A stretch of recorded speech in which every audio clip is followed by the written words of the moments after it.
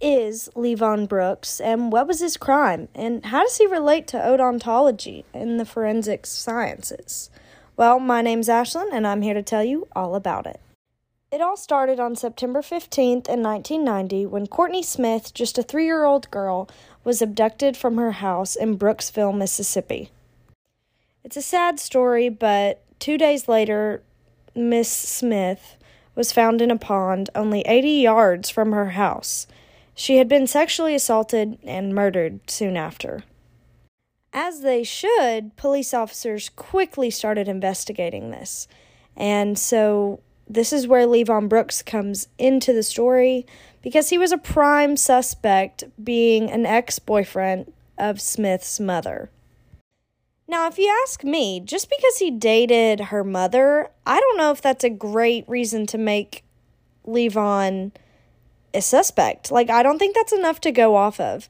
Plus, there was also this other man, Justin Albert Johnson, who was only briefly a suspect, but his ex-wife and son, lived next to the Smith residence, and he was reportedly inside the Smith house the day of the abduction. So, he easily could have gone back in that night and got Miss Smith. During the investigation, they hired a pathologist to perform an autopsy on Miss Smith, and of course, that's when they found the bite marks on her wrist, which is why this is a part of the odontology unit case study.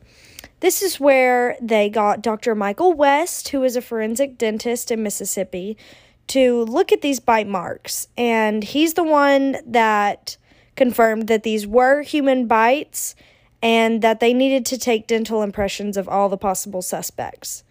Funny enough, they took 12 samples, including Justin Albert Johnson, which is good, but they didn't take Levon Brooks samples. So even though his sample wasn't taken first, Levon Brooks was still a suspect. And so 10 days after Miss Smith was killed, police interviewers were talking to Miss Smith's 6-year-old sister who shared the room with Miss Smith.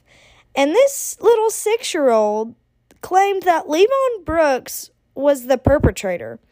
She identified her mother's ex-boyfriend to be the murderer and sexual assaulter of her now dead little sister. And so Brooks was immediately arrested. And the same day, which was September 25th, Dr. West took a sample of Brooks' teeth and said that 2 of his teeth matched. Two of all of the possible up to 32 teeth in Brooks' mouth, and 2 of them matched the mark on Miss Smith's body. I don't know, to me that's honestly not enough evidence to prove his guilt. Now, the trial is a bit messy and kind of stupid in my opinion because they use this 6-year-old sister to give a testimony about how she saw Brooks abduct her sister. Now, I understand, witness, it's great, but she's just a 6-year-old little girl. She doesn't know what's going on, and so she said that Brooks is the one that took her sister, but she also contradicted herself several times throughout this testimony, so it was already unreliable. And then you also had Dr. West, who said that this bite could be nobody but Levon Brooks. He's the one that bit this girl's arm, which is okay, well then shouldn't more than just 2 of his teeth match, but whatever. So Brooks' defense attorneys tried to present an alibi defense and claimed that he was working at a club on the night of the murder and wouldn't have even been able to be at the scene of the crime. But, of course, the defense challenged that, and after deliberating for about 9 hours, the jury convicted Brooks of capital murder, and he was sentenced to life in prison. Funny enough, you think you got this criminal, which just so happens to be Levon Brooks, in jail now, so the crimes will stop, right? Wrong.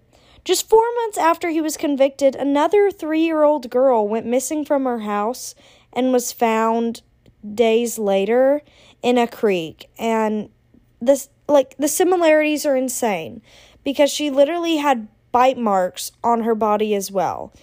But funny enough, they yet again get the boyfriend of the victim's mother, who's Kennedy Brewer, and Dr. West, again, is called to analyze these marks and confirmed that they were human and said that they came from Kennedy Brewer, the victim's mother's boyfriend. And after this, he went through trial and everything. And in 1995, he was sentenced to death. So, this is nowhere, it's not that long. This is 5 years after Miss Smith was dead. But, obviously they have the wrong guy at this point because they're the same kind of deaths and nobody's doing anything. They put another man to death. 6 years later, the Innocence Project finally became involved in Brewer's case, not even Brooks' case yet. But they became involved in Brewer's case, and they looked at the DNA testing, and it showed that the bodily fluids, we'll say, found in the victim's body weren't matching to Brewer's DNA at all. And so he wasn't the one that committed this crime. Now, you may be wondering why I'm spending so much time talking about this Brewer guy when this case study is about Levon Brooks. Well, here's why. Right after they figured out that Brewer wasn't the one who committed this murder, he remained in bars for 6 more years. But while doing that, their DNA testing matched the profile of who? Well, Justin Albert Johnson, who was the person that they freaking didn't get in the beginning of Brooks' case. And so, they take him and investigate him, and he admits to committing both murders, both Brewer's and Brooks' victims. He committed those.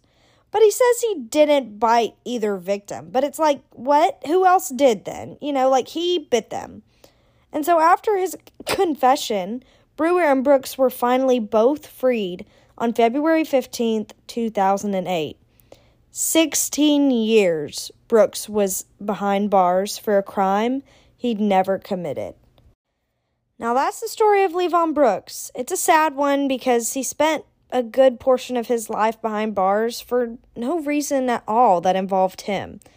So if I were him, I'd be pretty mad. Hopefully the Innocence Project and Dr. West was just fired because of all that. And the Innocence Project is continuing to help people who are wrongfully accused of murders and every type of crime. Anyway, that's the story of Levon Brooks. Hope you guys enjoyed, and I'll see you next week. Who was Ed Gein, and what were his crimes, and how does he relate to anthropology? Well, I'm Ashlyn, and I'm here to tell you all about it.